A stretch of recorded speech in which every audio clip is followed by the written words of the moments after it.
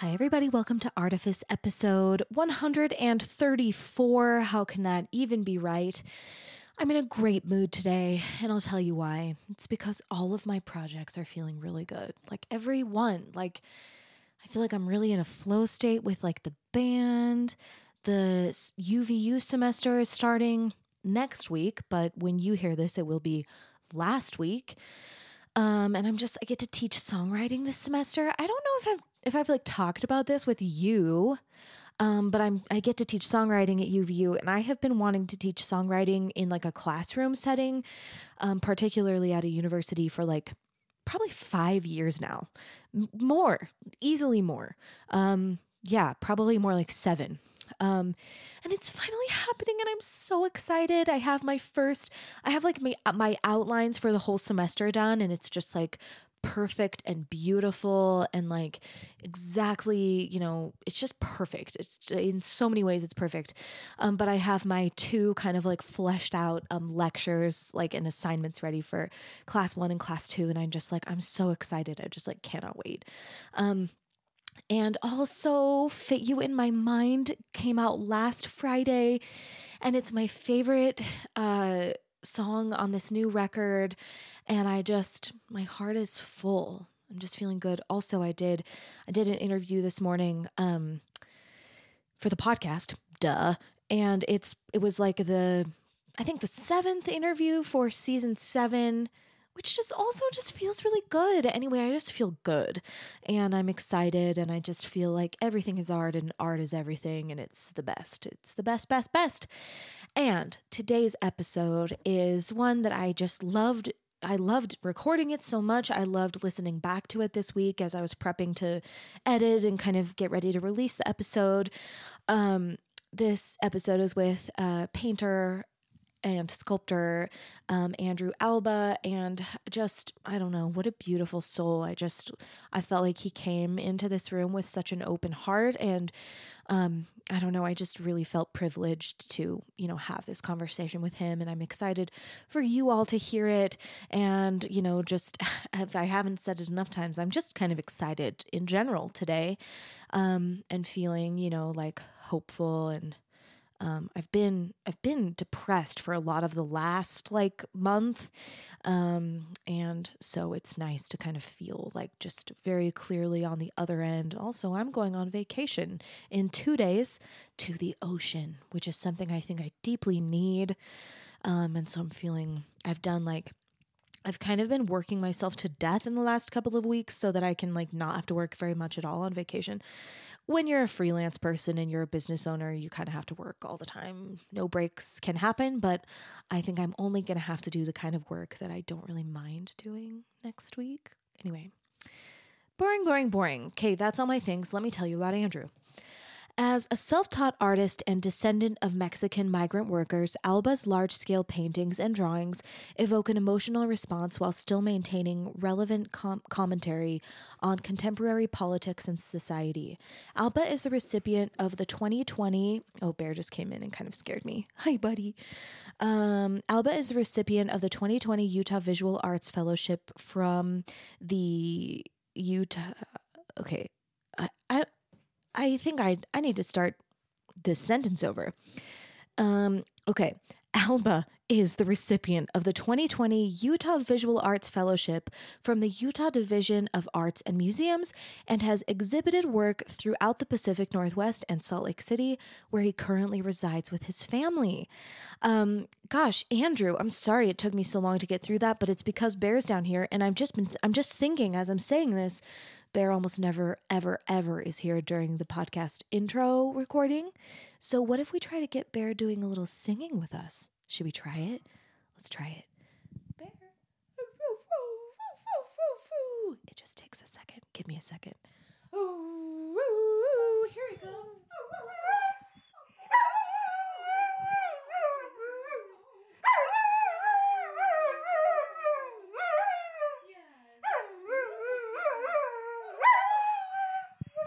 Okay, isn't he a good singer?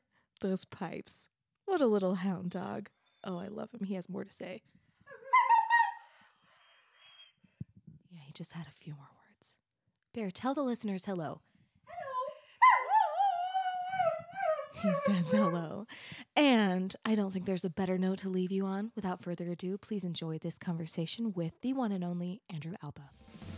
Great art almost feels like magic. It opens our minds to brand new ideas and teaches us to see ourselves and our world more clearly. Of course, behind all great art, there are artists, and I think that's where the real magic happens. As we go beneath the art itself to explore how artists do what they do, we see glimpses of the sorts of creativity and resilience that lead to the art that moves our world. And maybe we can learn to borrow some of that magic for our own thinking. That's the goal here. And now that we're on the same page, let's dive in. I'm Emily Merrill, and this is Artifice. Okay, well, let's get started. So, where did you grow up? Did you grow up here in Utah? I was born in Salt Lake Okay. in Sugar House. I lived there for about 10 years and then moved all over Utah Okay, following. but kind of in Utah mostly. Yeah, in Utah. So I like to talk with my guests about like their kind of creative development. So I'm always curious, like kind of what the context of the childhood was, specifically with regards to like how you began your like early relationship with creativity. So normally the way I'll ask it is like, what is the evidence that you were like a creative child, or like what were you like as a creative child? I always have been drawing. Yeah. I mean, I'm not sure. I don't have a memory of like my first drawing. Yeah. I just remember that I have always been doing Sorry, it. just a second. You're good. Something's wrong. Our monitors aren't working. Do you hear that? Oh, it's back. Check. Okay. Sorry. No, you're good. I think I need to run some updates. Right. I didn't have time yesterday. This week has been like so busy, and I feel like I'm just like, you know how the freelance life is, I'm sure. Like I hear there's some it's crazy astrology stuff going on this week. really. I don't know anything about it. I don't either. But my astrology friend said it's a crazy week for Really? astrology. I've been having like a good week, just really busy. Like almost one of those kind of like manic creative, like so many projects, and like every day I'm like, this was fun, but then like just really busy. So Yeah. I've been busy, emotional. It's been a long week. But yeah. Good. Yeah. Yeah. Well, I feel like as artists, like, you know, we cultivate like a heart on the sleeve kind of a thing that Yeah. leaves us vulnerable to be like blown about. Totally. I've just been blown in the wind this week. I hear ya. But it's been a nice weather week, so It has, but it's it's like warm wind for the most part. like a little freezing occasionally. Occasionally. Like it was I kinda know, rainy it's yesterday. kind of been a confusing week. Yeah, yesterday I went to the nursery to buy a bunch of trees for the backyard. Like I make a trip to the nursery like once a year, and I get so excited about it. I had a nightmare, not last night, but the night before, that like I went to the nursery and it was like bulldozed and there was nothing there. No. Because I was so excited to go. Right. Anyway, but I went and it was like raining and we were just outside with all the trees, just like choosing trees. And again, it's like busy and kind of like weird, but also just like nice. I don't Yeah, know, I know. confusing. So get you it. were drawing from the time you were little. What was there anyone else drawing, or was that kind of just like you just were? No, it was mostly just me. Do you remember anything about like what it felt like why you wanted to draw, like what kinds of things you were drawing, like how you kind of thought about it? I don't really remember why I was doing it at the time. I mean, I know like my grandparents' house was like covered in art, like in a lot of like Diego Rivera prints. Wow, cool. So That's huge. I feel like that was like probably my first exposure to seeing like a painter like that. Yeah. So your family culture like cares about art, Yeah. just visual art or like other things? Music, I mean, I have a brother that's a writing. musician. My sister like majored like in art history. Like wow. art's like big in our You're family. in an art family. But I mean, I feel like other than my brother, I'm like the only other artist in my family. Yeah. Well, professional artist is like one thing, but Right. like just, I mean, I think part of the reason I'm interested in these kinds of questions is like, there was nothing like that in my home growing up. You know, it was like, well, my parents were really into like They would like to go see like Broadway shows. Right. But it was very like, this is designed to entertain me and not like this is designed to like move me somehow. Is my family culture is kind of like, we like art insofar as it's fun.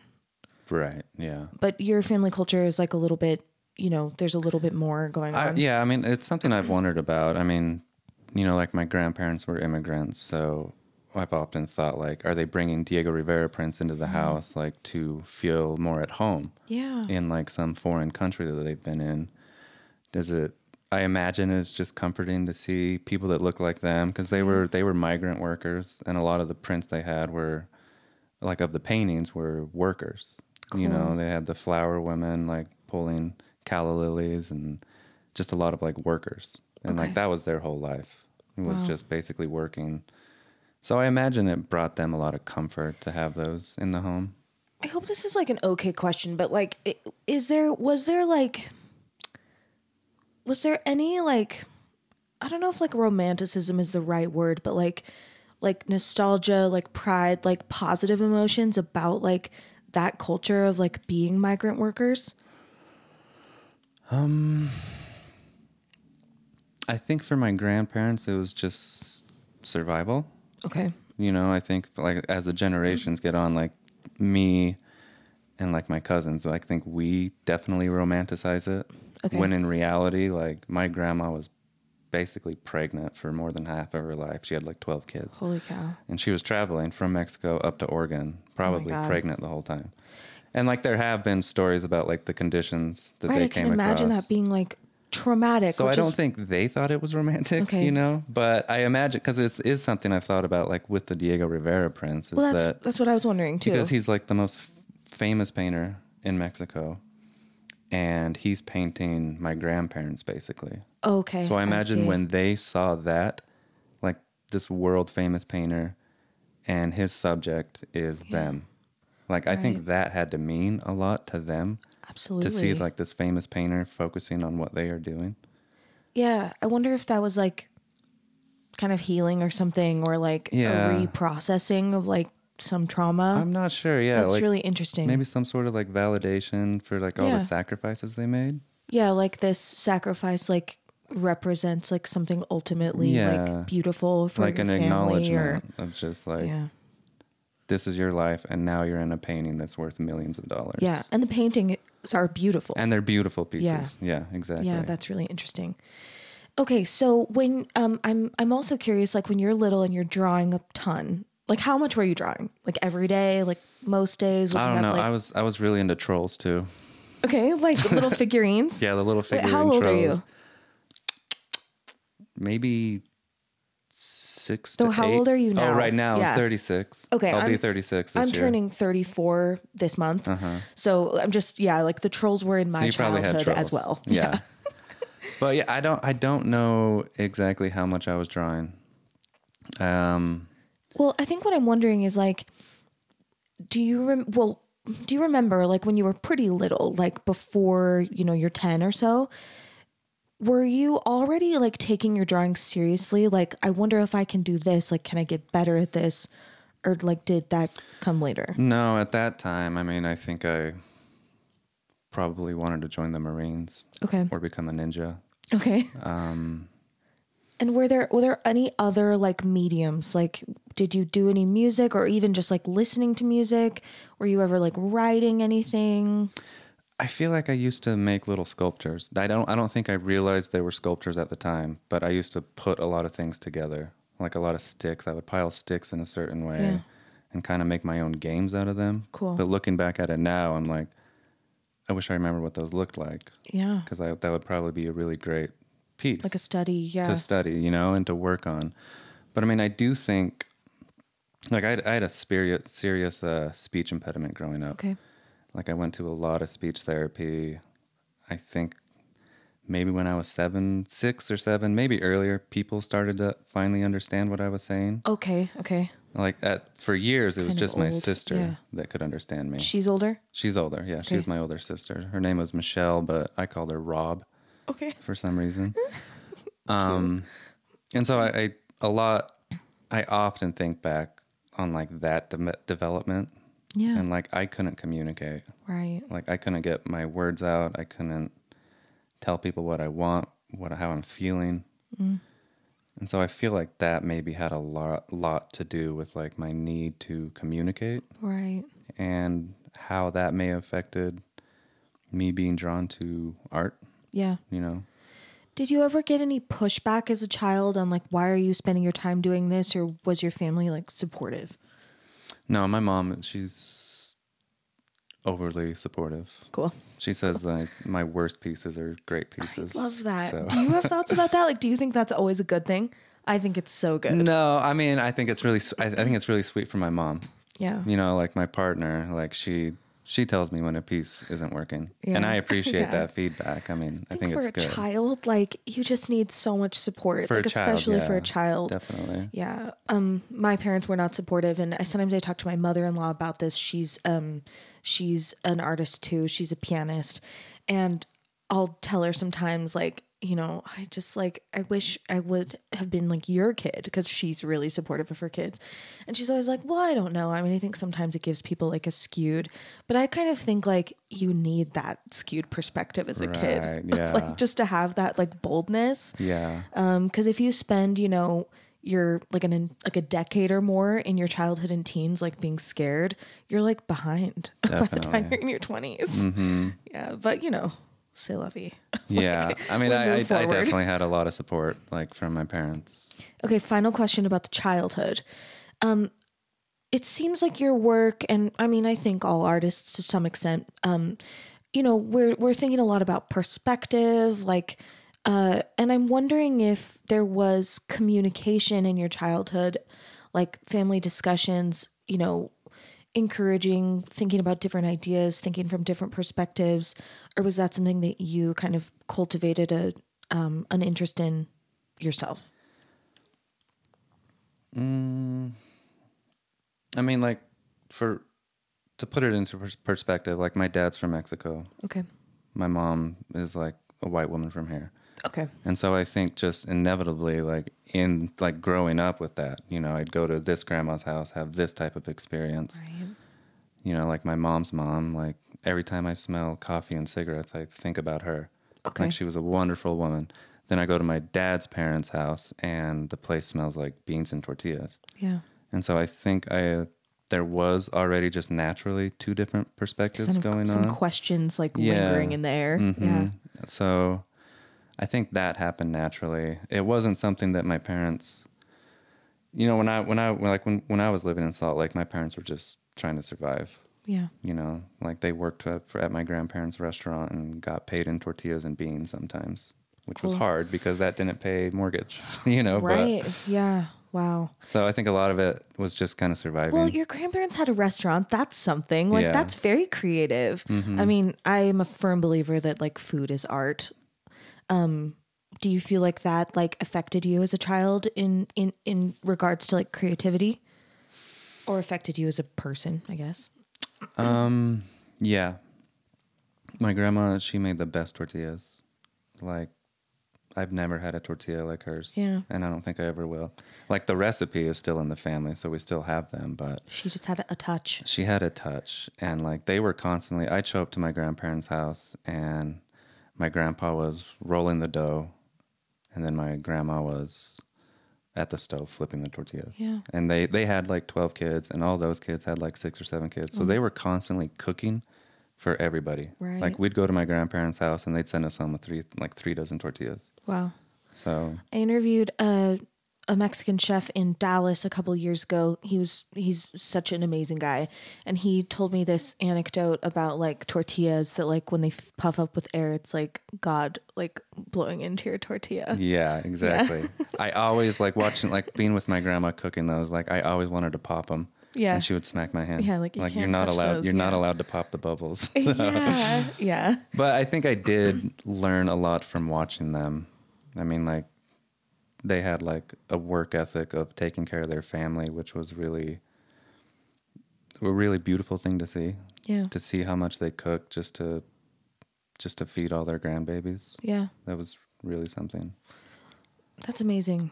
Yeah, and I feel like I don't know, like I think I can get a little like rose colored about these things. I think partly because like my childhood was just like bad in like those kinds of ways. Like I don't know, like my family always had my parents are wealthy. So like I'd never had those kinds of struggles. But you know, just kind of toxic family culture. Right. And so I think I can sometimes like have a tendency to romanticize like families who are like being family together, like getting through struggles together. Like, you know, I feel like that's also kind of like resilience building, but I mean, it's not my experience, so I don't really know. But I like stories of like, you know, families like solving problems together. Yeah. And like I had a great childhood. I mean, like I think those stories that sometimes get romanticized happened with my dad and his family. Okay. Yeah. Like my childhood was great. Like Yeah. my parents weren't the wealthiest when I was a kid, but Like enough. yeah, I mean like Yeah. if there was struggles, I didn't know about it Sure. until later. So let's talk about your teens now. I just kind of want to get like some context for like your creative development. What happened in your teens in terms of like, did you pick up any new mediums or any new kind of like ethos about your drawing, or yeah, what was kind of going on with your creativity? I couldn't skateboard. And so drawing all the time. I couldn't skateboard. It was in junior high. Like I was still drawing throughout all these years, but junior high, you know, I think the worst 3 years for most people. At that time, skateboarders were like the jocks. Yeah. You know, like they were the cool guys, and all the girls wanted to hang out with them. So When you wanted that. I wanted that. Yeah. Yeah, I was like I have like fake teeth. I didn't have teeth in junior high, and you know, like That would be really pimples, hard. Yeah. you know, but I had a yeah, hard time so with like, that kind of stuff in junior high as well. I think like everybody, I wanted to be cool. I couldn't ever land a kickflip, so I thought I'd pick up the guitar and like learn the guitar. So I learned to play the guitar, How old were you? maybe 13, 14. And were you thinking about it that way? Like, well, I gotta have a cool thing. I gotta have a cool thing was Cool. why I started to play the guitar. I feel like that's like creative too. It wasn't. Yeah, it was never like I'm an artist. I need to get my ideas out. It was like, no, I want to kiss a girl. Yeah. I'm gonna learn a song on the guitar. I think a lot about this like meta creativity. Like, I love talking about like the kind of blurry line between like art, the product, and like just kind of artful like thinking. Mm-hmm. But I feel like, you know, when we're kind of like applying, you know, creative skills to like just our lives, I always find that to be like really interesting. Like, it's problem solving. Like, what can I do? Well, I can't skateboard, but like I have access to a guitar. Yeah, I mean, and it was, you know, it went beyond just wanting to get a kiss. I mean, once I learned the guitar, like that was definitely when I realized like creativity is big for me. Yeah, tell me everything. Like I started to learn all these songs. I got into music that I'd never heard before. I got into like Rage Against the Machine because at that time, Tom Morello was the best guitarist. Yeah. Like he was on all the guitar magazines. And so naturally I went towards that because I'm like, Yeah. I want to play like this guy. And then I listened to their lyrics. I was gonna say, did the like poetry like do Yeah, anything I for mean, you? like Zach De La Rocha's lyrics were just like, okay, like this is hitting me in a way that Yeah. nothing has ever hit me before. Did like you feel this like frustration and anger was Yeah. like really important to hear. And I was a teenager, so there was a lot of Right, frustration angst. and angst going on anyway. I do find that like there's a certain kind of personality that like is drawn to those kinds of things, and like when you hear it, you don't need someone to like explain to you why like there's Rage Against the Machine. You're just like, I fucking get this. Like, Yeah, I know this exactly. feeling. Do you have thoughts about that? Like, do you think that's like an art thing? I'm not sure. I feel like that's one of those perspective things too, of like, yeah. Like I definitely felt it. I didn't realize or understand more than half the references that they were singing Sure. about. yeah. You know, like the CIA killing Malcolm X, like they sing about, and I'm like, who's Malcolm X? What's the CIA? Yeah. Like, I don't know what that is, but like, I'm feeling that there's some big injustice going on. And I think growing Yeah. up, you know, I grew up Christian, and I think Jesus had a lot to do with like injustice. And like that was like pounded in my brain. Really, really relate to that. Yeah, you know, and so like I think that was like these people are getting treated poorly Yeah. by these people. And so I think that was always in my head. And like, you know, like when I first learned about Jesus, I think I realized at a very young age, like this guy is radical. Totally. He's got a beard. Yeah. And he's radical. Yeah. He got killed by the state. Yeah. Like, yeah. Like, what did he have to say? I think I always thought that as a child too. Like I grew up Mormon, but I think I always felt that way too. And I always felt, I know this is like, sounds very silly now, like now that I'm older and I know things, but I always felt like Mormonism was radical, you know, like I always just felt like this is the real shit. Like this is where we're talking about stuff, you know, and then as I got older and realized things, I realized that wasn't the case and left. Right. Yeah. Like Jesus is still radical. He's a radical dude. Yeah. That's right. Like I like Jesus. I get down with like the real idea of Jesus. Me too. You know? Like I tell this to my sister. My sister just got home from like an LDS mission last week, and she'll talk theology with me sometimes, like maybe a little bit like tentatively, but like, you know, I always tell her like I'm still into Jesus. Like I think I'm as into Jesus as you are. Like it's hard to separate like what Christianity has done to the world. Yeah. And like this radical carpenter figure. Yeah. You know, I mean, because Christianity has, in my opinion, just about destroyed the world. Yeah. All in the name of Jesus. Right. And I'm like, that is so backwards of what this guy represented. Yeah. Yeah. And like, he's probably really angry about it. Yeah. Yeah. Yeah. I always felt intuitive about that kind of stuff as a child. And I think this is what I'm saying. Like, I don't know. I mean, I think I started this podcast at least partly to like try to work out like what's what, like which are the art things and which are just like these other things. And I've done like close to 150 interviews now, just with cool people, you know, and I feel like I'm more confused than ever about these things. Yeah. I know it's like wonderful, but yeah, I always think like, you know, it's so true. Like the way that like these Bible stories, you know, Jesus would come in and like just flip the script and just be like, no, man, like look at it this other way. Like it was always like that. Like I love those stories, like these perspective shifts. And I feel like that is like so much of what we try to do as artists. Like just reframe. So I love hearing that was like Rage Against the Machine and Jesus. Rage and Jesus. Yeah. That's great. I think Jesus would have been into Rage probably. I mean, definitely. Definitely. Yeah. He might have been like, you know, Peace Against the Machine. Yeah. Yeah, something. That's true. I mean, he flipped the tables over at the temple. That's true. Jesus could rage. Yeah, he really could. When it was appropriate, he could rage. So. You're right. You're right. You're totally right. Okay, so any other music like becoming part of your life or like how maybe what I want to know is like, did you ever play music like in a more organized way, like in a band, in class? Did you take lessons? Yeah, I mean, I think in high school was when I got serious about drawing and painting, but it was also when I met people that I felt like were like me, you know? Yeah. I mean, because like we were definitely the outcasts in high school.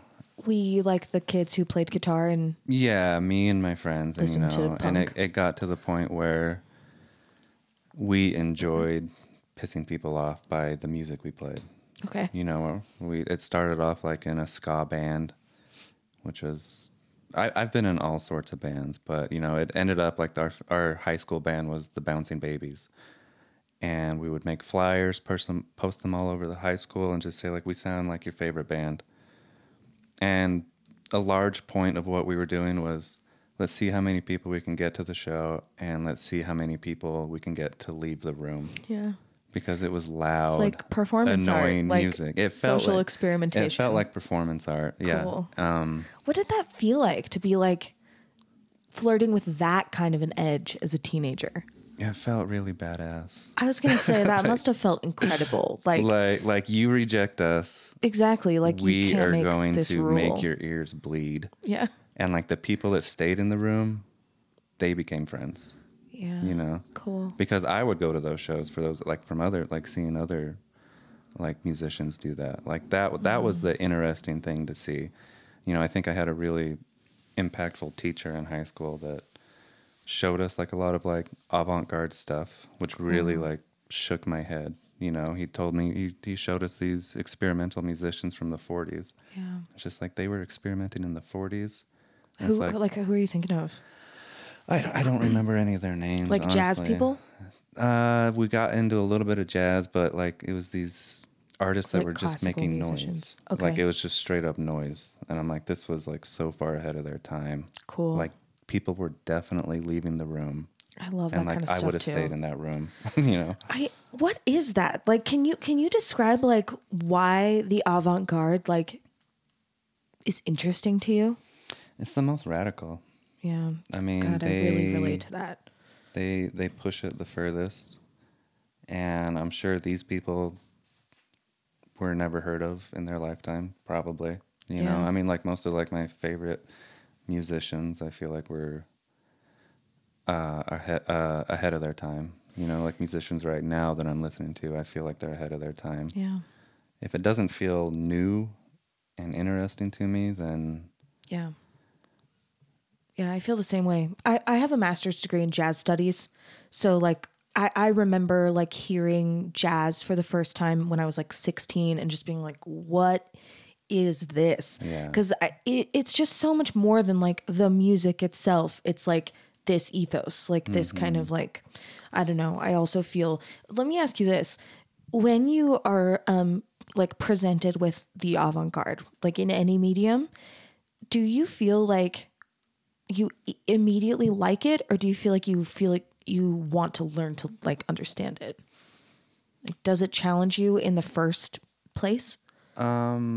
it depends if I believe it. Sure. Because I think there are a lot Could of be people, bullshit. yeah, like, Yeah. there's a lot of people like in the avant-garde that I just don't believe. Sure.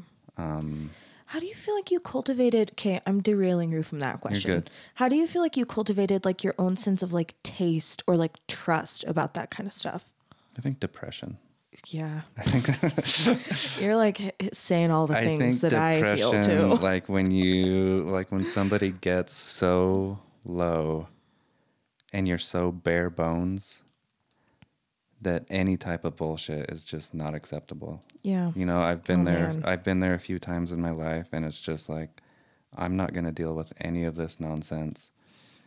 Like, I am literally down to my bones. Yeah, I Like don't have the all the bandwidth. lies, all the bullshit. Like I can feel it like extremely. Like all I want is like honesty and just Yeah. like realness. So Yeah. I don't think you have to go there to recognize those things. Sure. But I think for me, that's how I recognized a lot of It it. makes it like impossible not to recognize those things. Yeah. That's how I feel about it. Mm-hmm. Yeah. Yeah, God, I really relate to that. Yeah. Were And I think in those in those moments, that's like when the most beautiful things happen as well, you know? it's messy. It's Yeah. messy. I love that too. Like Yeah. let's be in this mess and like figure it out Mm-hmm. and not kind of, pretend that we're not in a mess. Yeah. Yeah. I mean, like your heart is just like wide open. Yeah. And so like all the nonsense affects it in one way, but like all the beautiful things. And like when your heart is that open, all those beautiful things is just Right. the most beautiful moments to me have happened like in those darkest times. Yeah. I was just talking about this with one of my students who teaches dance. Like she has a master's degree in dance and she's just taking some singing lessons because she wants to learn that new skill. And we were talking about this and how like, keeping your heart like open to those kinds of like beautiful, messy things, like is kind of automatically like a two-way. Like if you're gonna commit to keeping yourself open to that beauty, it kind of also means you're open to like some of that like dark stuff too. And it's just like, okay, if that's what it takes Yeah. to like get that beautiful stuff, like Yeah. fine. I was actually just thinking about this morning. Do you, with regards to like this kind of like realness, like this kind of like bare bones, do you think everybody is like capable of that and some people just like are too scared to, or do you think some people just like can't even do that? I think everyone's capable of it. Yeah, I think I tend to think that too. I think it's hard to acknowledge. And I don't want to acknowledge it every moment of my life. Yeah. Yeah. I've learned the benefits of acknowledging it. And sometimes, it takes work to acknowledge both sides of it. But for my mental health, it's important to acknowledge Yeah. everything.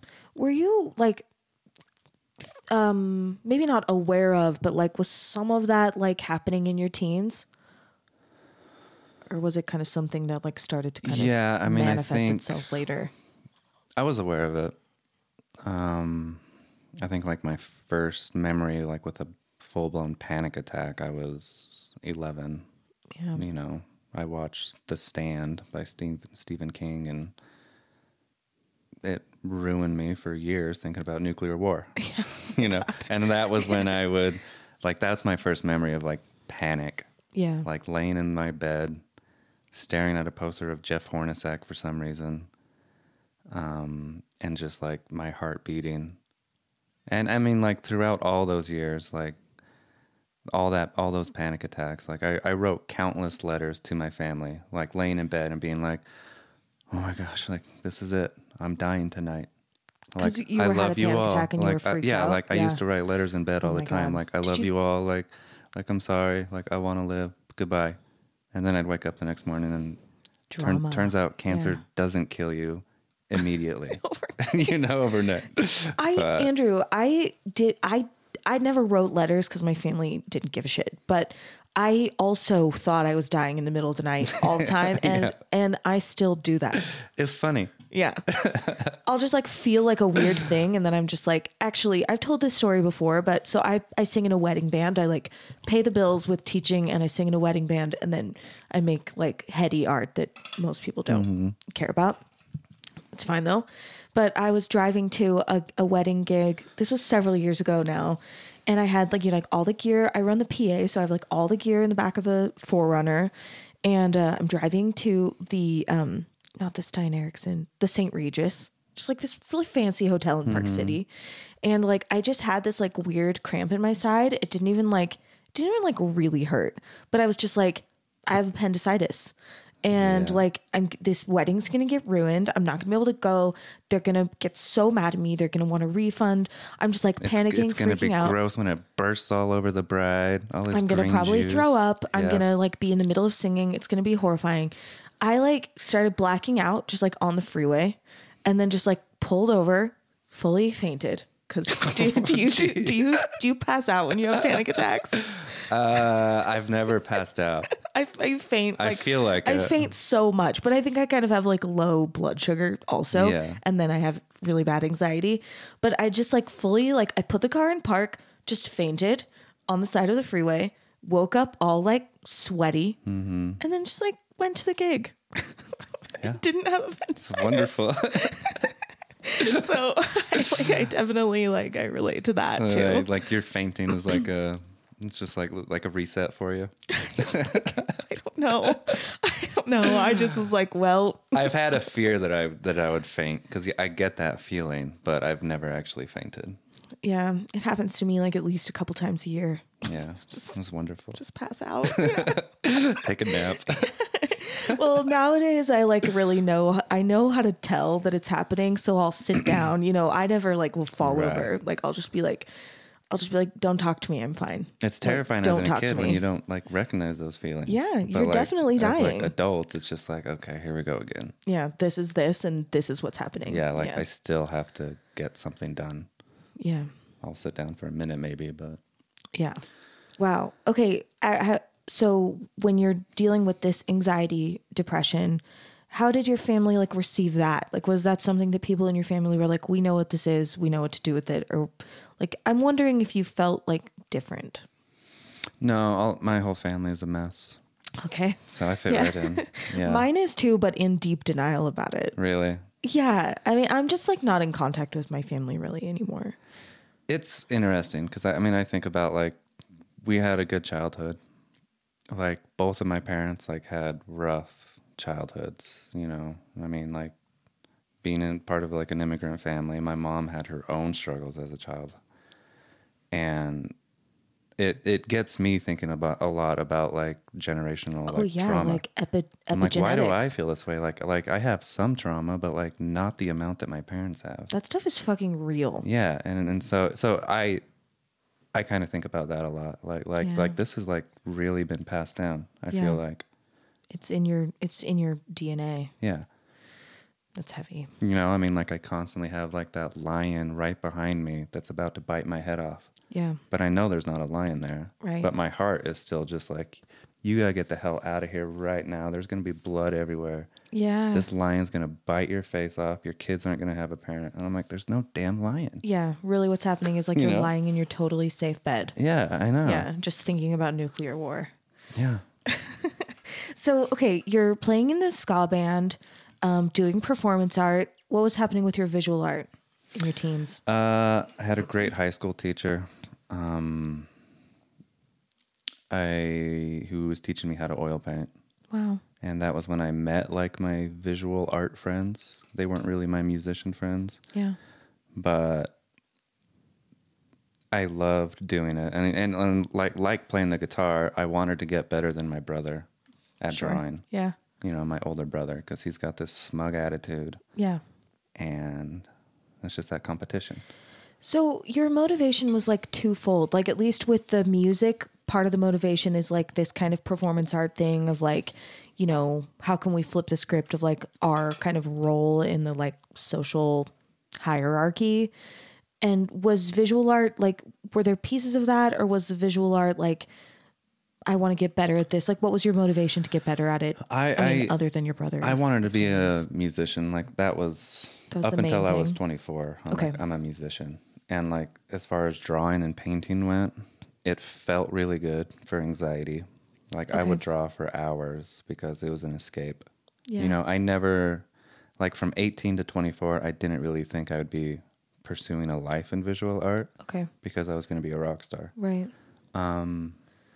Were you trying to challenge yourself though in visual art, or was Definitely. it kind of okay? Yeah. I mean, like at a technical level. Well, why? Like, what was the motivation for it?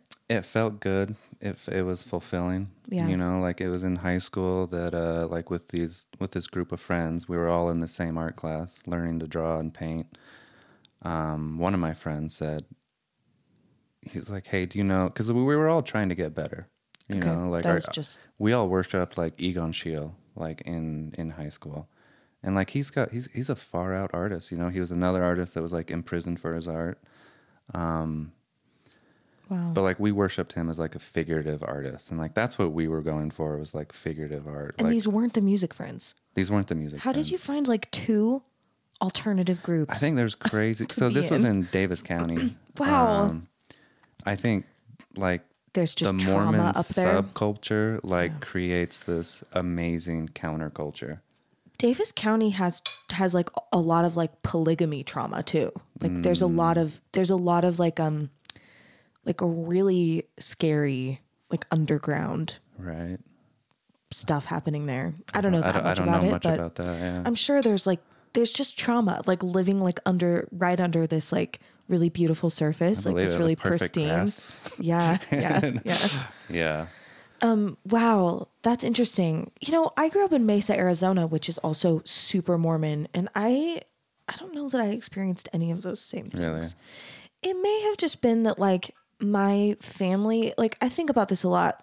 My family was traumatic for me, and I think I maybe just like I couldn't handle it too tense places. So I think it was like tense at home, and then at school I was just trying to like fly under the radar. Like I don't think I was like looking for like radicalism at school. I just was like trying to like survive. Yeah. So I don't know if it like wasn't there, or if I just wasn't finding it, or you know was just dealing with like identity things. Did you and your friends, like in either group, like were you talking about stuff? Were you talking about like issues? Were you like philosophizing? We were, I mean, like in my music group friends, basically yelling at people for using like homophobic slurs. Yeah. We didn't, I don't, like, other than that, I don't feel like, I mean, probably. We talked about like the religious culture in Davis County a lot. Sure. You know, and I had friends on both sides that were in it or leaving it. Yeah. So that was a common conversation Sure. that we had a lot. Then with your visual art, when you had teachers that were introducing you to new mediums, to oil paint, to like, whatever other new mediums, were you ever like kind of bad at a new medium? Or did you always kind of take to those things like pretty well? I was stubborn. I've always felt pretty confident about that I could learn new things. Yeah. I think once I like picked up the guitar and realized I could like learn a Jimi Hendrix song, like I got a certain amount of like confidence. Yeah. And I'm like, okay, like if I can do that, then I can do this thing too. That's huge. Yeah. Like that's such a good lesson to learn when you're young. Like, yeah, I'm shitty at this now, but like I'm gonna learn how to do it. Yeah. I mean, Yeah. so I never felt too intimidated Cool. by it. I think I'm wondering more if like you want to say anything like to the listener about like, that kind of resilience, like trying something new, kind of like figuring it out. It's okay if you don't, but I feel like if there's like a thing in there, I don't have any like wise words about it, but I You're saying mean plenty of like wise words. I think everything just takes time. Yeah. I don't remember getting like very frustrated not learning like a song or not being able to like capture proportions like I wanted to. Yeah. I mean, because it's always like, okay, well, fix it. Like if it's Right. not right, then just fix it. Like Right. where's the frustration? I would get agree more. frustrated, you Yeah. know, but it was still just like it's not that I can't do this. Right. It's just like I needed to try I again. just need to do it. Develop the skill. Like, just do it. I always feel like that too. Like I was thinking about this recently, like, a lot of songwriters will write like way more songs than they ever like release. Like that's a method that a lot of people use. Like they just write a bunch and they're like, that's shitty, this one's good. And I've like maybe only twice ever written something that I wouldn't want to record and put on an album.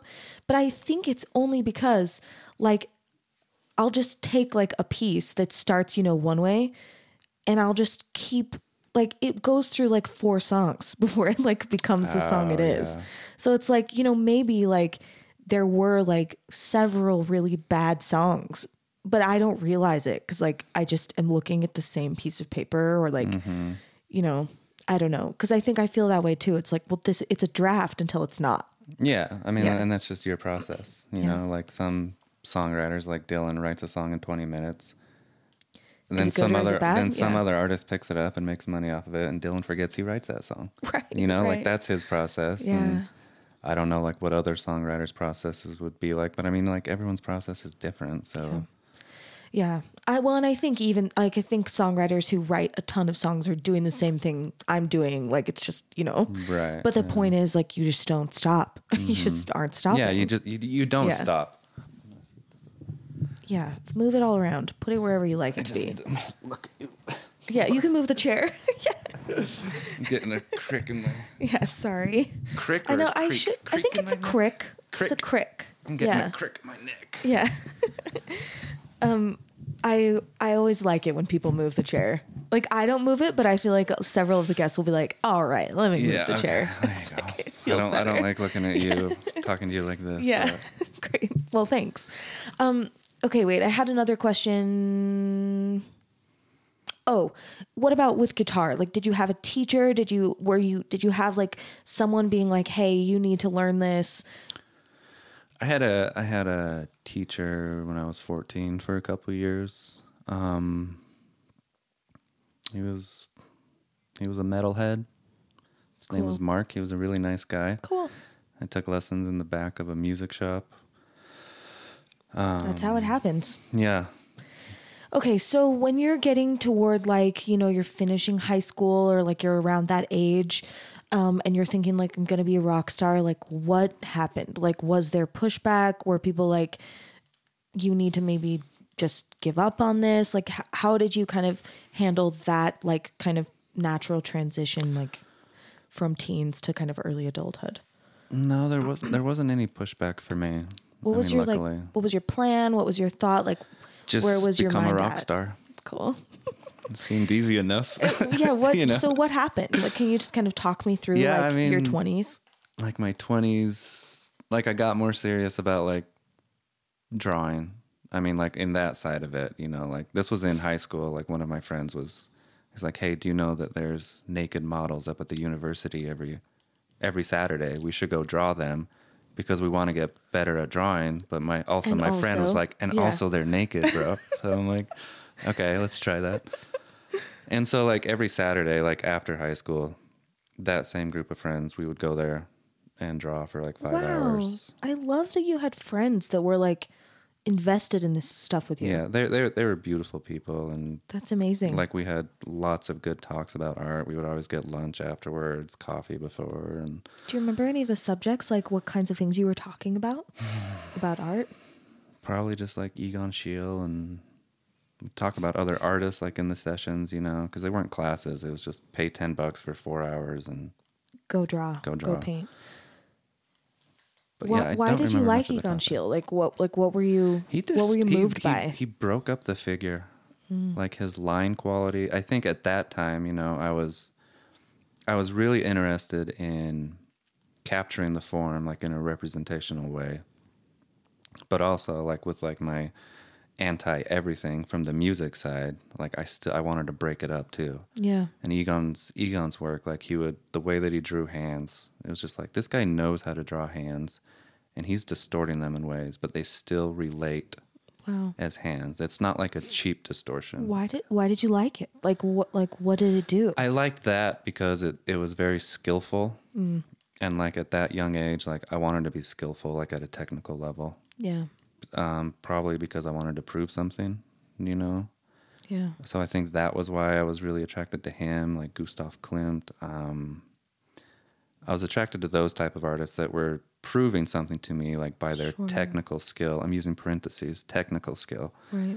When really, like later, I just realized that's just study. Like anybody can draw a hand like that. Like that's not very unique. I still love all their work and like recognize the importance of it, but I feel like anybody can draw if they spend as much time as me or as Egon Schiele. So what's the other thing? Like, you know, you draw the hand, like, but that's not really like what's on the other side? The distortion. I mean, like, what do you mean? Like of why I was attracted to him? Like everybody can draw a hand, so that's not like maybe that's special. Like we respect it, but like, what's the other thing? That's the magic. Yeah, tell me about it. That's the one thing that only one person can do. Right. And I do believe anybody can do that. Anybody can do their one thing. Anybody can do their one thing. Yeah. You know, it's... Tell me like all your thoughts about it. Like what are your philosophies about like why does it matter? Like what is it? Like are you like obsessed with individuality? Like do you care about, I mean, I am obsessed with individuality. I don't know if I'm obsessed, but I picked that word because I am. Yeah, that's I don't a projection. write it down constantly. Yeah, but like I'm wondering if like, because I feel like those things are so precious too. Like when someone makes something that I'm just like, I have no fucking idea how you even thought of that. Yeah. I find that is magic. Yeah. But like, is the magic the individuality or is it something else? I think it's two things. I think it's poetics, which I think is just straight magic. But like the individuality part of it, like this is something that I started to think about in my early 20s is that like when I was stepping away from like the technical side, like I'm actually not interested in like, because, you know, I would go to those sessions and I'd be like, okay, I drew the figure perfect. Yeah. Like this is boring. Yeah. So like, how am I going to draw the figure? And I got to thinking, you know, I think I watched like a Terrence McKenna video talking about how do you look at the waterfall? Right. Like, I think the name of the video is You Are the Smartest Person in the World. I haven't watched it in like 15 years. But like, this was like pretty groundbreaking for me because it's like, you are the smartest person in the world. You are the funniest person in the world. You're the most creative person in the world because it's nobody else's world. Right. You know, so like, I am the smartest person in the world because only I know, I have the experience that I have. I know how I responded in those experiences. Like I have the history in this world that nobody else has. Right. Somebody sees it from the outside. Right. but they don't have the feelings. They don't have everything else connected to it. So I started thinking how do I look at the waterfall? Right.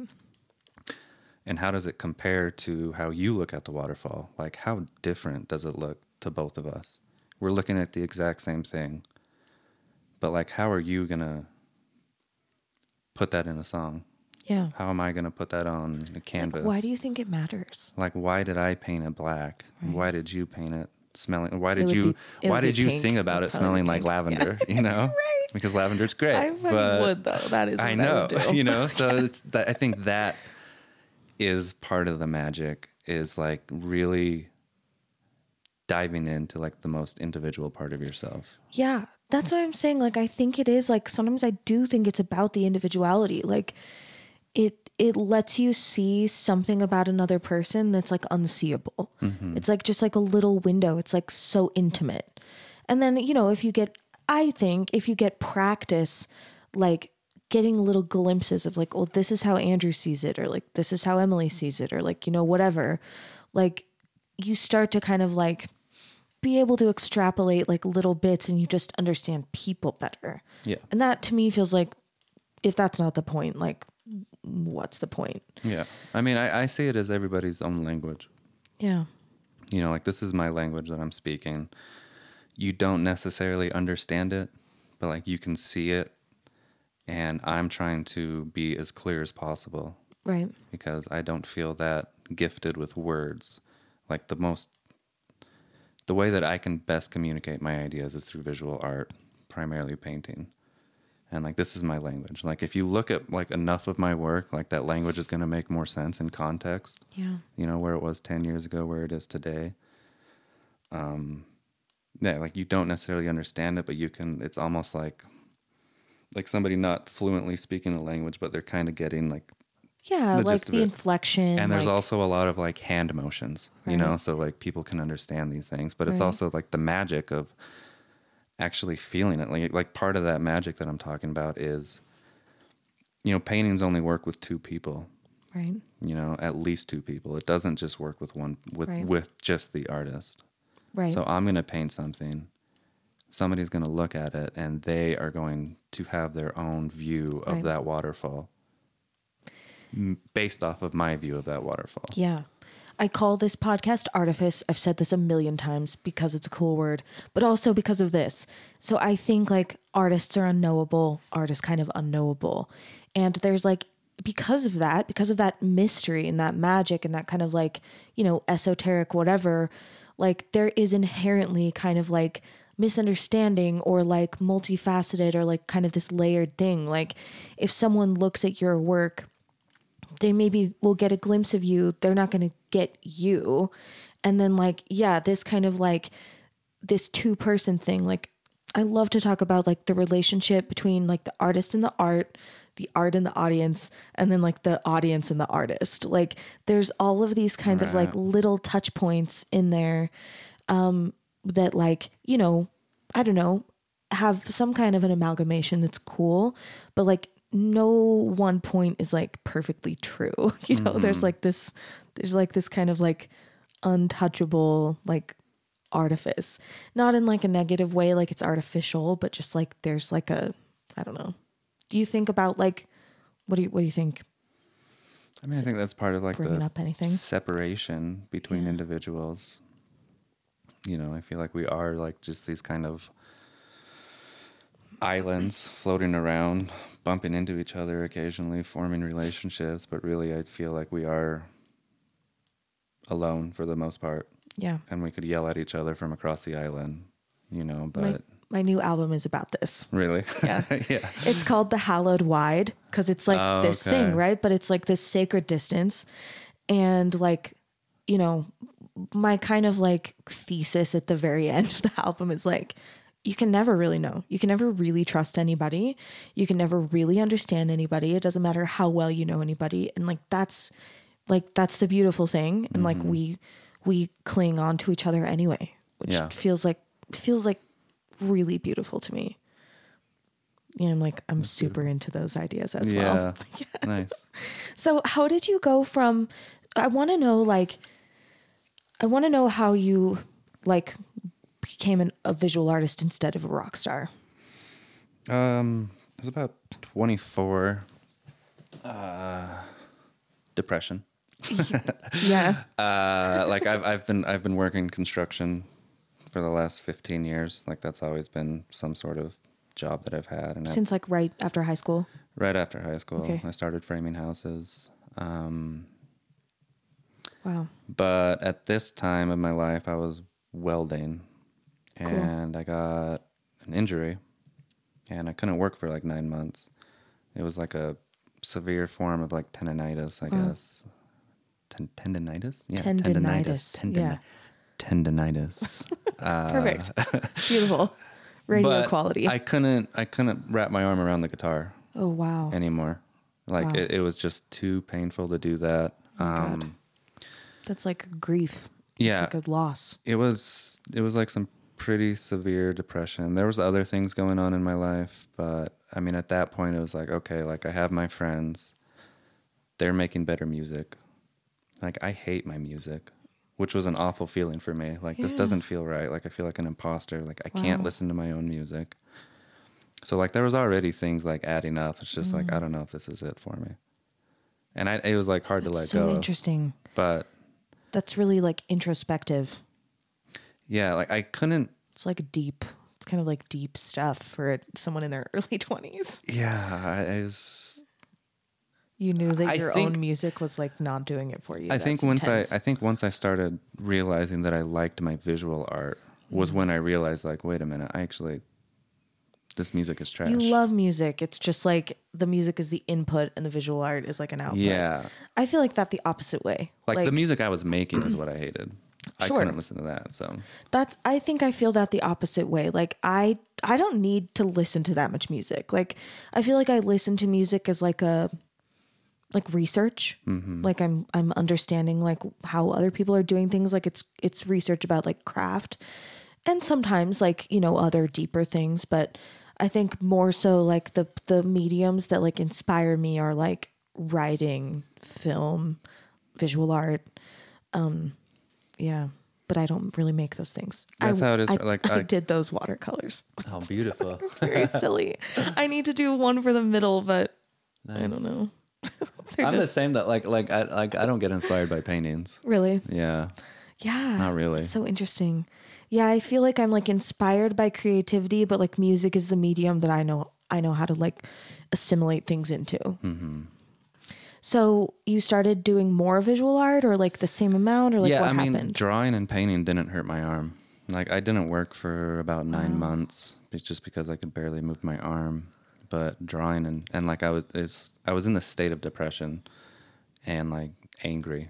Yeah. Like I think that was when I really understood the anger that Rage was talking about when I was 14. I was very upset at like the state of the world. Yeah. And Any things in particular that were like, just existing. yeah. No, I mean at anything in particular, no, just to know how unfair the world is. Injustice, to people, injustice, you know, Yeah. it was all of that. And I was so depressed about it. Like at this time, like I had some experiences and I felt like I was building my life back up. Like it literally felt like puzzle pieces. Wow. Like my world got broken. Now I'm incredibly depressed. I can't play the guitar, the thing that used to calm me down. And so it felt like there was puzzle pieces and like I was seeing the world for the first time. Wow. I knew this was all there, you know, but I Interesting. think I was just a little bit more complicit about it, even though I still like got inspired by those feelings. Sure.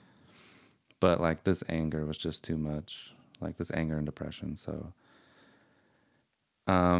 that's when I really started painting. That's when I realized what art and music was doing for me Yeah. personally, like on a personal level, going through all that. And I realized it could change people Yeah. because it was changing me. Wow. And so I think it was 24 was Sorry, when I have allergies. Are you you're dealing good. with that too? I'm about to. I know I am. It's like I just get these like little tickles You Oh, know, yeah. like breathe in like a little something. My get eyes are that. watering, but I'm not crying. I just have allergies. I'm making you cry, aren't I? Really, this is really moving. Go ahead though, please. You're But talking no, about how your art was I was changing just pissed something as in all you. hell. I was pissed. I was pissed. I was angry. I had a lot of anger issues at that moment because I thought the world was just this ugly, ugly thing, and I never asked to be a part of it. But here I am. Yeah. People are getting hurt. There's wars going on, and I really thought that like art could save the world. And Do you I still thought think that? not as intensely. Yeah. Why? Now I'm crying for real. Just kidding. Just kidding. I think at that time it was what saved me. Yeah. And so I kind of needed, I think people need beliefs at certain times in their life. And like that was, Yeah. I think I also, because painting was so intense for me. Why? Like those first few years, like every brush stroke, like it felt like lightning. Yeah. I'm like, this work that I'm doing is so important. And it wasn't like based like on ego. Because I would Yeah. have Oh panic my gosh, attacks I like want I'm all not of your thoughts worthy. about this. I'm not worthy to be like touching art. Wow. Like I'm a dirty person. Like I should not be touching this pure thing. So I would have like panic attacks while I was painting, just like, bro, what power are you trying to wield? Like you can't handle this type of power. I really feel this. Like I feel this way about my voice sometimes. Like I'll get feeling like so moved by it, but then I'm also like, I don't know anything. I understand that feeling. Yeah. But yeah, it is like just undeniable though. Like it's too powerful of a thing. I think I still like, I know I'll get like so high minded about art because like it does that for me. Like it is that thing for me. And I know it's that for a lot of people. I feel sometimes like I'm being, like so gross, just like, getting so obsessed with art and like how cool art is. Like I can feel it being like tiresome sometimes. Yeah. But I just feel like I have no other choice but to lean in because it's just like, I don't know, maybe it can heal the world. Like or something. Yeah.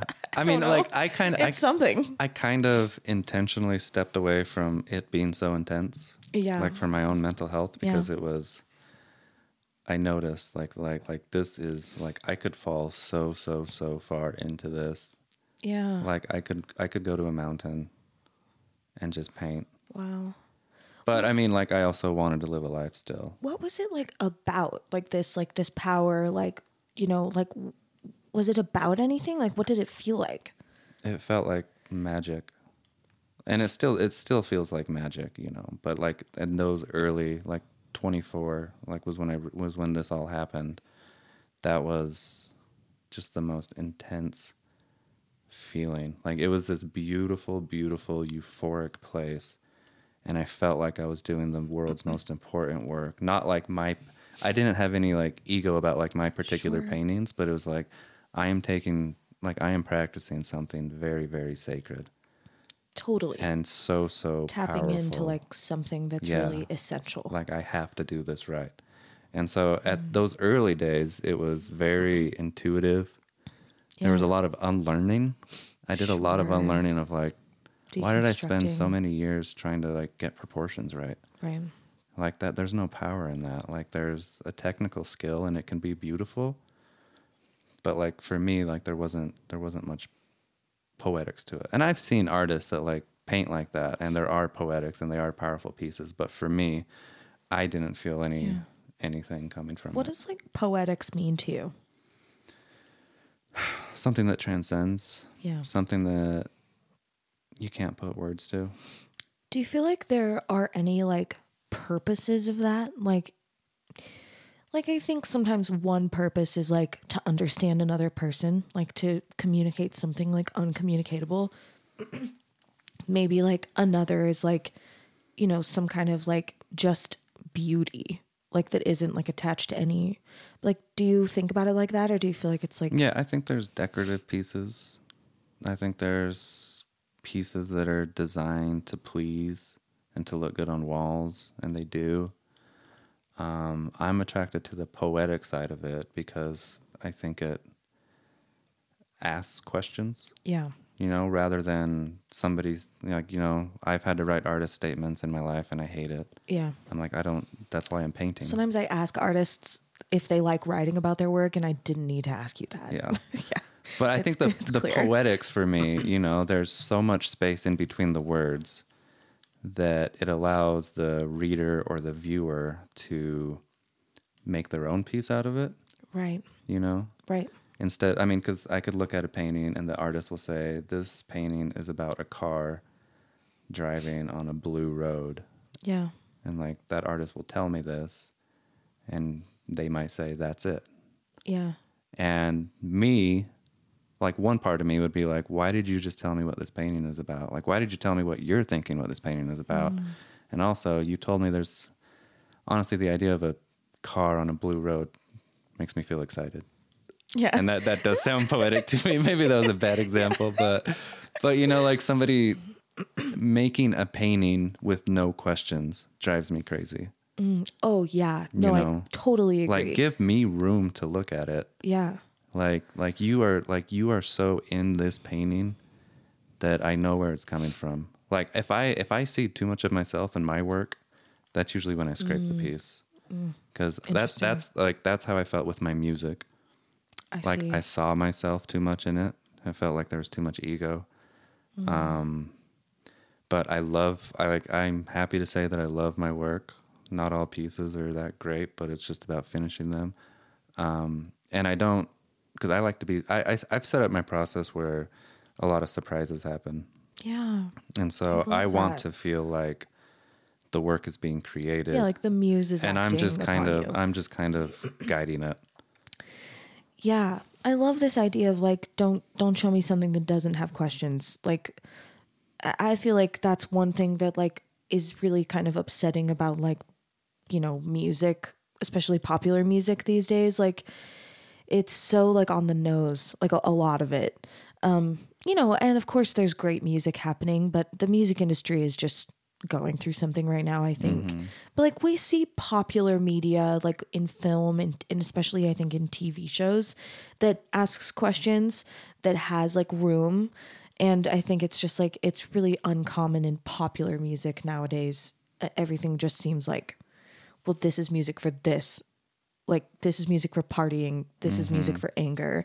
And there's just like no nuance in it, which I find like horrible. Yeah. Yeah. Yeah. I get that. Yeah. But I don't know that I mind if like the work has a lot of the artist in it, because then I'm just like, yeah, tell me who you are. Well, that's what, and that's something like a lot of people tell me, like, I didn't really think much about your work until I got to know you, but now I like it. Interesting. So I think I am in there. I think maybe there's just certain parts of me that I don't want to see in there, you know? Sure. How did you start using like construction materials in your work? Like when did you start doing that? Can I go pee real fast? Yes, absolutely. Okay, great. what were we talking about? I was asking about the construction materials. Yeah. So like I said before, I've started working construction like right out of high school, basically. And that was the work that I just ended up in for up until 2 years ago. I finally kind of quit working just to paint. Just framing houses, welding, working in a glass making company. Wow. Just like general remodeling, like a lot of different construction jobs. But I think the work ended up in my material. Like once I started doing drywall work, and it's just like with the drywall mud, it was just kind of like I can sculpt with this. Like, Yeah. I've always wanted to sculpt. Interesting. Well, since you were a little kid with sticks. Yeah. Exactly. So I think that was. I didn't know, like, because I'm self-taught. I never went to art school, so I didn't know how to sculpt. I didn't know what type of material, what type of plaster I needed to use. I got into an artist called Manuel Neri, who it looked like he was, I don't know what he's using, but to me, it looked like drywall mud. And so I started sculpting with that. This last year, well, I think even before that, I've been working on drop cloths. What Wow. It's because I like what happens to them. Like when they're at a job site for so long, all this junk, all this paint, oil, whatever it is, to protect a floor, like an expensive floor, we have this piece of canvas over it, and it just accumulates Every layer this of like history. Yeah. And it I like using drop cloth because a lot of it is out of my control. Yeah. Like I hate feeling like I'm in control, like in a painting. So You take the drop cloth from the site and then paint on it? mm-hmm. Cool. Yeah. So I typically like those. I typically don't prime those. Like I do, I call them drawings. I'm drawing with a brush, it's like one drawing Line. Yeah, So a lot of like that drop cloth is showing, and I think that's something that I've always strived for in my work, is looking like it's been labored on. Yeah. Like the texture that I build up, like with the oil paint. I don't like a painting if I get it done in the first pass. Right. I don't like how smooth the canvas is. And so like most of my paintings have about 4 paintings underneath the finished painting. Cool. Because I like building up that texture. Unfortunately, sometimes I do finish a painting the first time. Yeah, and those aren't and your favorites. And I have to live with it. Yeah. But that's so funny. Yeah. Do you ever feel artful about like the craft, like building houses, welding, making glass? Like does any of that stuff ever like trigger any of that same like art stuff? Sometimes during demo, like the last 4 years before I quit working, I was doing a lot of demo or remodeling, and like when we have to break down a wall, sometimes there's like really beautiful things that are happening. Yeah. Like once you take a sledgehammer to a wall a certain amount of times. I don't feel that artful about it. I mean, like I separate like, like a craft and art. Yeah. How? Like, What are I your mean, thoughts about 'em? if it's designed to be a chair, then it's a chair. But if somebody designs a chair to be art, then it's art. If it's a sculpture, then if it's a sculpture that you sit on, then it's a sculpture that you sit on. Yeah, exactly. Yeah. So I think that's where I kind of... Well, I was wondering about you, like, because I was thinking, yesterday and this morning, like I work in music like full time. Like I've made every dollar like in music for 13 years. But like, a lot of those dollars are teaching, which isn't like art per se, and a lot of those dollars are wedding band, which isn't art per se. But I like that, like my like day job is kind of like adjacent, like I'm working on similar skills, like it keeps me in shape. I think like teaching it flexes like really creative muscles that like give me ideas and give me inspiration. And I was curious whether you felt like that about construction work. It sounds like you don't. Not really. Yeah. It like right now I'm doing like framing, like picture framing for people, like as a side hustle. Yeah. I'm making like most of the money from painting, like actual sales. And I figured I'd start picture framing like occasionally. Cool. For random artists. So like that is like better, adjacent to it. Better you doing that than like... Sometimes it drives me crazy because I do it in my studio. Yeah. And like sometimes I just feel like there's 3 other artists in my studio. And Sure. I'm just like, just get the hell out. I totally know that feeling. Like Yeah. I feel that way as well. Like in the same room I'm writing in, I'm like teaching children in, like I sometimes feel like there's this kind of like residual energy of like, well, I'm learning like some shitty country song to sing at someone's like first dance with their new spouse. And then I'm trying to like create something, but I don't know. I feel like I've kind of like, I feel like for me, it's kind of become something that like, I just embrace. Like, Yeah. It's become like, well, this is life. Like these are people, and like these are the people who like I bump into. And yeah, I mean the construction, like the art doesn't bleed into the construction, but the construction definitely bleeds into the art. oh, that's what I meant. Oh yeah. Yeah. I mean, That's totally what I was like trying definitely. to ask. I don't feel like an artist when I'm doing drywall work. No. I didn't mean that. I meant like, is it The construction definitely porous? bleeds into it. I Yeah. mean, the people I meet, their stories, Sure. I mean, it's just this, like, I've kind of been scared to quit working. Yeah. I feel fortunate. I am still working, but I mean, like, I'm like, am I going to get disconnected from people if I stop seeing them all the time? Right. Whether they're like crazy macho people that drive me crazy, because like in the construction world, there's so many of them. I mean, I work with brides, Right. so Yeah. I feel ya. Like, But it's I mean, a different like, kind of a thing, but like the stories that all of them have had. Right. Like people that I don't think I would ever imagine getting along with, like working with them for 8 hours a day. It's like, it's there's been like some beautiful moments. Like you just want jet skis. You want your wife to be the hottest thing in the world. Like, we do not, like, how are we getting along right now with all the differences that we have? But like some of those people have been like my favorite people. Somehow that's like, if some at one point that's like your brother. Yeah, I mean, and I don't like, I prefer prefer most of the time those type of people over artists, just because like artists, like I know that ego. Like, it's fun talking to people occasionally, but for the most part, like artists are weird. I love it. Yeah, I weird. love it. They need a therapist. I don't know what they're doing. We all but need a like, therapist. Yeah. No, I know what you mean. There's like, I'm interested in that too. Like these like sliding doors things, like, you know, who are all these people that are just like in our world? Like, what are they about? I mean, I'm obsessed with it. Yeah. I mean, so a lot of my work has focused like on workers.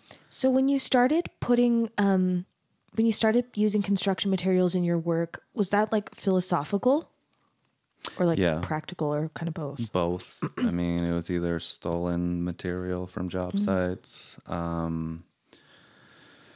or just extra material from job sites, you know. And I think the first exhibit that I did with like that material was at UMOCA. Like I was a resident there for a year, and the show was called Gas Station Honeydew, and like the idea was, my sister teaches on the west side of Salt Lake, and she's telling me about how most of her students eat dinner from gas stations because both of their parents are working. Right. You know, and like the idea, like I thought of the phrase gas station honeydew years ago, but it's beautiful. It made me think about like more about working class, like why these kids' parents can't cook them dinner because they both have jobs. And like, I know they want to cook them dinner, but because like, this is like my family, like this is my dad's family. Like, so yeah, a lot of that show was based on like working class people. The artist statement was pretty angry, I think. I don't remember exactly, but it was like pretty snarky. I love this idea that you had in your bio of like, you kind of said it a minute ago, but like you want your work to feel labored over, like it's for like the tired or something like that. Yeah, like, do you like want for tired working people. Talk about that? I think that's like my anti-academic standpoint. Sure. Tell me everything. I have no problem with academics. I think I did for a while just because I felt like they were giving me problems. Yeah, as they do. I mean, I get that. Like, I'm a college professor. Like, I teach at UVU, but I know what you're talking about. I mean, yeah, some of the best conversations I've had have been with college professors, you know. But I think there is a general sense that you're not smart enough for art. You know, I want to make art that my grandparents can come home to from the restaurant and enjoy seeing it. Yeah. Art that says you don't have to know the hundreds of years of art history to get this. Because I mean, I think there's this idea that like in the contemporary art world that we are only having a conversation with each other. If you don't know the history, then get out. It's definitely like that in jazz too. Yeah. Yeah. And so like, I don't want to be a part of that conversation. Yeah. Like at all. Yeah. I want to be a part of the conversation of like the people that are coming home tired. Right. I don't want my art to pose those ridiculous questions. Like I want it to pose questions. Yeah. But like we live like in a capitalist state and everyone's tired. Everyone's addicted to energy drinks. I drink 45 coffees a day probably. My anxiety's fine, you know? But I think that is where it came from. Partly thinking about my grandparents, partly thinking about how tired I always was. Yeah. Like after 10-hour days, like carrying lumber, like you have no energy. enjoying art is a privilege. Yeah. You know, like researching art is a privilege. And like for how important I think it is, I'm very angry that it's not that accessible. Yeah. Yeah. Yeah. Music is accessible. Music is accessible, Yeah. I know, and I'm Yeah. so jealous about it too. Yeah. Oh, well, I'll just tell you though, like, it's a double edge. Like, I'm sure. the Yeah. music industry is like, I mean, it being accessible means like musicians don't get paid. Right. Like, that's what it means. Yeah. So, like, I don't know. And then in that case, like, being a musician becomes like privileged. Like, you know, if you can't make money doing it because the expectation in society is that it's free, then like the only people who can do it are people who like really know how to hustle, or people who have like access to resources that other people don't have. So I don't know. It's like, it's still like, even music is accessible, but there's capitalism is still like has its dirty hand in there. I know. Yeah, that's hard. I mean, I did a series with like a Mestizo Institute of Culture and Art a few years ago. Like, this is right when the pandemic started. It was called Worked. And like the idea, it came from work because like we at the time, like, I don't know, did you guys feel the earthquake out here? Oh yeah. So like that week, you know, It I was a feel like that was terrifying week. when the pandemic got started. Yeah. And the earthquake got started. Everything shut down. And like the crew that I was on were working in this person's house, and we were like, hey, we might stay home for 2 weeks. Yeah. Like, make sure our families are safe. Can you 'Cause, imagine like, when we thought it was going to be 2 weeks? I know. And then we were so like weirded It's out over by now. that. Yeah. Yeah. But I mean, like, this homeowner at the time, like, we were doing like a bathroom, and he's like, well, what bathroom am I supposed to use? And like me, I'm like punk ass, you got 3 other bathrooms. Yeah. Like you want us to stay here? Like, we probably would have been fine. Also, we just wanted to take 2 weeks off like the rest of the country. Yeah. You know? Yeah. Well, And so, like, we that- were scared. I mean, it was Yeah, really it was scary. Like, we that didn't know- earthquake was like too much. The earthquake, like washing all of the groceries that we got home. It was you know, so like, scary. It was so It intense. was a weird time for everyone. Yeah. And like that guy in that comment kind of set up like more anger for me. Yeah. But it was later that year that I did this series called Worked, basically about, I did sculptures and I planted them all over the city, like in different spots, like of workers. They were all wearing my work clothes, so they probably just looked like me. But like the idea was like, who's an essential worker? Like essential workers versus non-essential Oh, workers. yeah. Like Tell this me guy everything. thought he needed a bathroom done, even though he had 3 other bathrooms. And I'm like, he's viewing us as essential workers. Like, Yeah. I don't feel like an essential worker. And then I'd all across the city, I'd see people working on new apartment complexes. Yeah. Like, that's not essential. Yeah. Like, all these people are at risk because we thought it was going to be, I mean, it was scary, you know, but like we didn't know how scary it was going to be.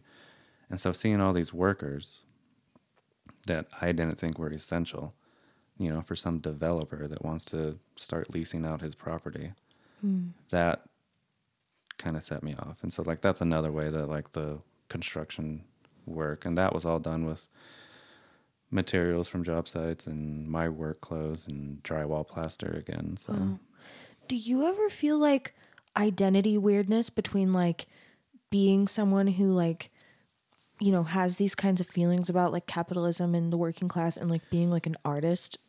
Like, even if your art is like has those values, like society also like labels art in kind of like a elitist way. yeah, Like, does that ever bother you? I think it would have more if I didn't have kids. You have kids? I got 2 babies, yeah. Oh my God. So, I mean, like right now, it's like I want to sell paintings so that I can stay home with my kids Yeah. and spend time with them. But yes, there is plenty of weird crisis moments for me. I have kind of come to accept it as like, well, I'm either going to be remodeling a bathroom for this person or that person's going to buy my painting. Yeah. Weird. One of those ways I'm going to be home and I'm going to be doing what I love to do. Right. I think that's another episode talking about art world and money.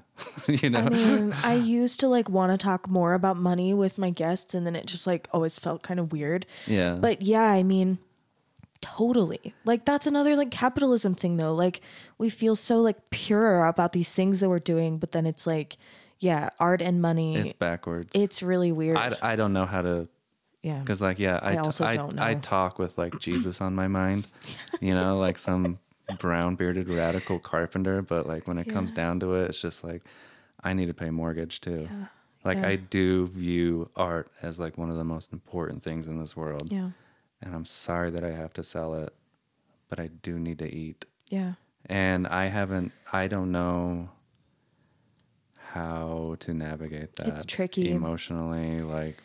The way that I think about this stuff, and like it's ever evolving, and like I do stay up at night like wrestling with some of these things, like, you know, pretty frequently, but I feel like teaching art is pretty like karmically good. Like, Yeah. I feel like, especially, you know, I'm teaching like little girls to like believe in their voices, like to make noise, to like take up space. I used to teach at BYU, and you know, so many of my students were gay in like the performing arts building.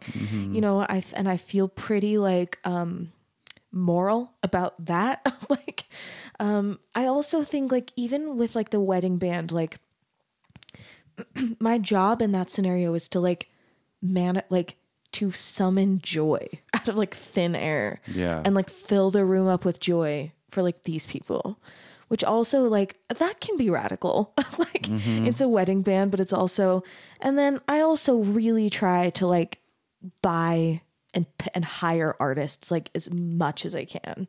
Like I try to take like as much of the money that I earn in art as possible and like give it to artists. Yeah. But yeah, I mean, yeah, there's always kind of this thought about like I feel like I'll get really touchy about like, you know, people like members of the general public being like, well, but so are you like a real artist or do you like just teach? Or like, are you like a real artist or do you just like do this wedding band thing? And that stuff will like kind of get me like a little icky. There's weird twisted ideas about artists. So many. Like, are you going to call a lousy plumber not a plumber? Like versus if there's a plumber doing something for 8 hours a day, like he's a plumber. Yeah. He's not an electrician. So like I make like intense art too. It's just available for free because that's what the music industry is doing right now. And also like the art that I make is like, I don't know, it's not for everybody. Right. You know? Yeah. So it's like, but like I have 3 albums, you know, that's something. Like I do this podcast. That's like, I have plenty of like creative output, but it's like, yeah, I mean, I think those things People get it twisted. People get the idea of messy. an artist like really twisted and weird, and like you're not an artist until you're selling work or something. Right. But then also if you sell too much work, you're also not really an artist. Yeah. It's like, there's like, well, I also think like sometimes I think, especially maybe for musicians, but maybe for visual artists too, it's like people want you to be a certain amount of a hot mess. Like they won't buy it unless you're like, you're not going to therapy. You're like not taking care of your depression. Your like marriage is a disaster. Yeah. Like those are like the It's signifiers it's of not like good for artists. like these no. ideas that people have. No, you it's know? very bad. Yeah. I know. Okay. Well, I think we've like kind of done it, but I want to end on like something like less dark, maybe. Not possible. Okay. Well, maybe just like tell me what you're working on now. Like, what are you thinking about Flowers. now? Great. Why? Because they're dark. Tell me everything. Tell me everything.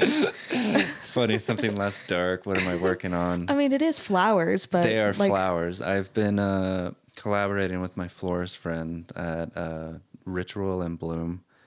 She's been putting these beautiful bouquets together for me. wow. And I've been painting flowers. I've had conversations with another painter friend for years about how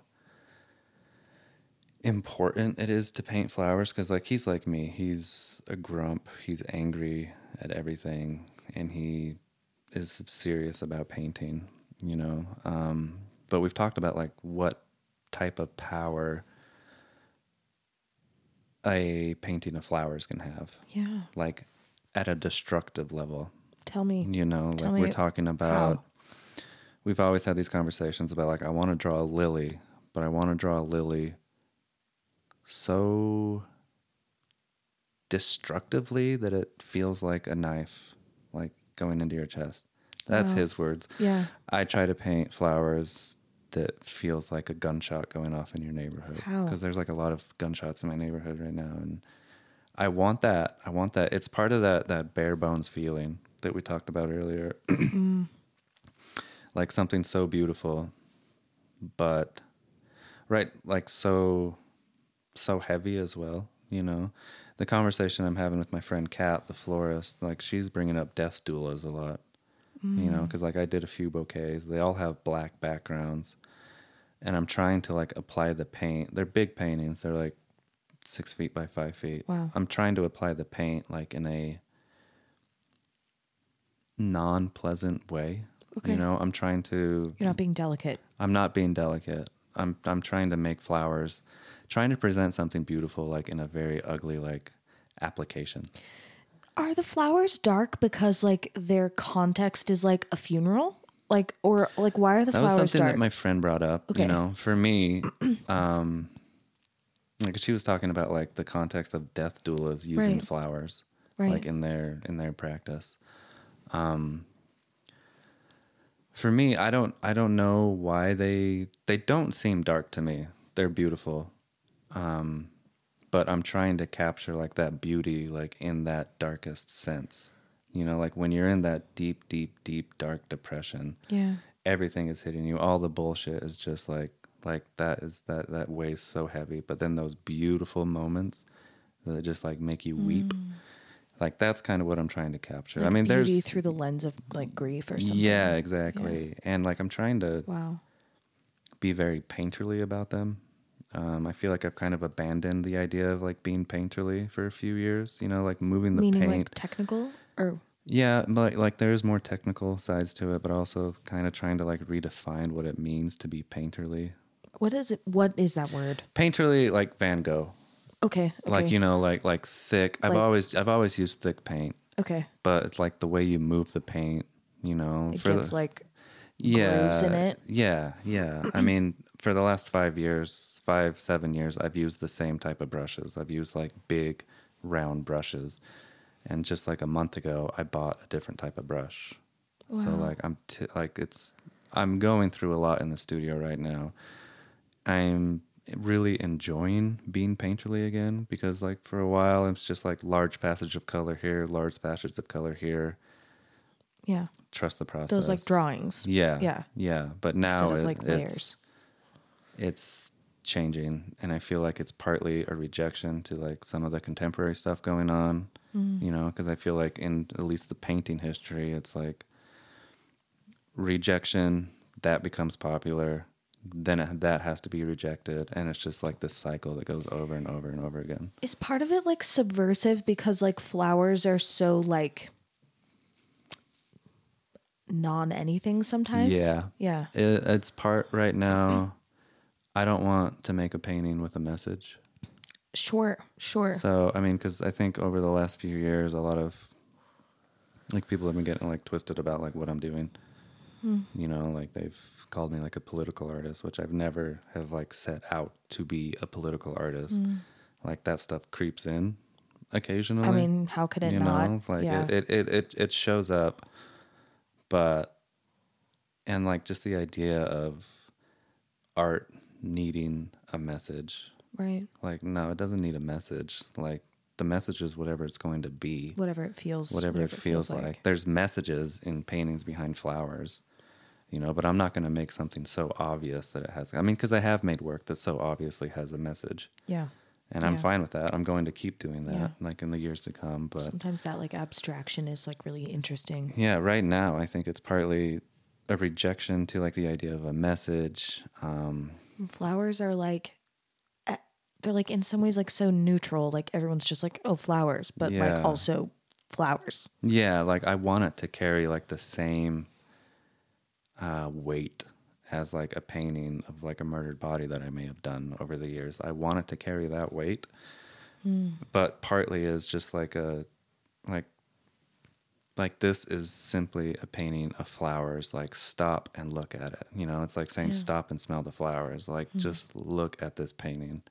Yeah. And so I'm trying to, my goal is to crush capitalism. Great. With Me flower too. I paintings. want to do that too. No, but I mean, like it is partly like, you know, I want it to halt. I want people, Yeah. I want things to stop, like with these paintings. I think I wanted that with all my work, Yeah. you know? Yeah. Stop, But- think, reframe. Yeah, just Yeah. like stop. Like I've always viewed art as like a stone in a pebble, like a stone in a river, and like the water's going around it. Right. You know, like good art is going to be that rock, and like time is going to be flowing around it. It's Yeah. slowly going to change and chip away, Yeah. and it changes from different angles that you see it at. But That's that like artifice stuff too. Like the way that I like to use that word in this context of like, was the rock like before water was acting on it for all these years, or like, you know, I don't know, whatever. yeah, Cool. Okay. Now I think we've done it. So Cool. I always ask everybody at the very end, I ask like 2 questions, but before that, is there anything else that you feel like you want to say that you feel is like unsaid? It's okay if there's not. Probably. Okay. Well, if you think of it, let me know. Well, I mean, yeah, we could talk for a long time, I think. But no, I feel good. It's my favorite. Yeah. Okay, I ask everybody at the end, on this day, what's your dream collaboration? It can be as big or as small. You can summon someone from the grave. Who's someone or somewhere that you would like to work with or in? You can use the word collaboration like really flexibly. I know. Like, I mean, honestly, like before I started doing these flower paintings, I didn't think I could collaborate. This feels like a collaboration to me. Yeah. Probably with my kids. Wow. I love that. I mean, before their creativity gets ruined by the world, you know, Yeah. like that sweet spot when they're like How old are they 8. again? 4 and 1. Oh my gosh. Yeah. Well, when they're a little bit older, I'd love to have you back and like talk about what it's like being an artful parent to children. Yeah, I got plenty to say about that That already. do you want to say anything real quick? It's tough. Yeah. It's beautiful. I mean, especially like working from home. Like I built a studio outside of our home, like on the property, and babies walk in and out of the studio. Wow. Like I'm sitting there painting, and babies walk in, and it's wonderful. That's like what it's about for me. Like I don't have kids, but like how can art be like a conduit to like, you know, better relationships, better like more human connection, better deeper understanding, empathy. Yeah. That feels like the point to me. Okay, and then finally tell everybody where to find your work. Instagram, andrew.alba, or you can check out modernwestfineart.com. That's the gallery I'm working with. They have a lot of my work up there, like more curated. My Instagram kind of sometimes I try to keep it a curated site, but sometimes it just turns into a bunch of random stuff. You got to do what you got to do. Yeah. I feel that. I feel fine with that. Yeah, me too. Yeah. You don't have to look at it. I just like kind of recently hired a PR team, and sometimes I feel a little bit like, I don't know. I just feel like being a little messier. Yeah. Like, or I think something. it's good to see too. Yeah, I think so too. Yeah. It's a tricky fine line. Okay. I don't have to look at my Instagram, so it doesn't matter. At Andrew.alba, you said? Andrew.alba. Okay. Yeah. Cool. Well, Andrew, it was so lovely to meet you, and thanks Thank for coming. you. Thanks for having Yeah, me. Thanks absolutely. for the convo. Yeah, thanks. Thank you. Thanks for listening to Artifice. Our theme song is As You Are from my album Masks, with artwork and merch designs by Sarah Keel. If you'd like to recommend a professional artist for an interview on the podcast, you can reach me through my website, emilymerrillmusic.com. That's EMILYMERRELL music.com. And don't forget to rate, review, and subscribe. Thanks again. Have a great week.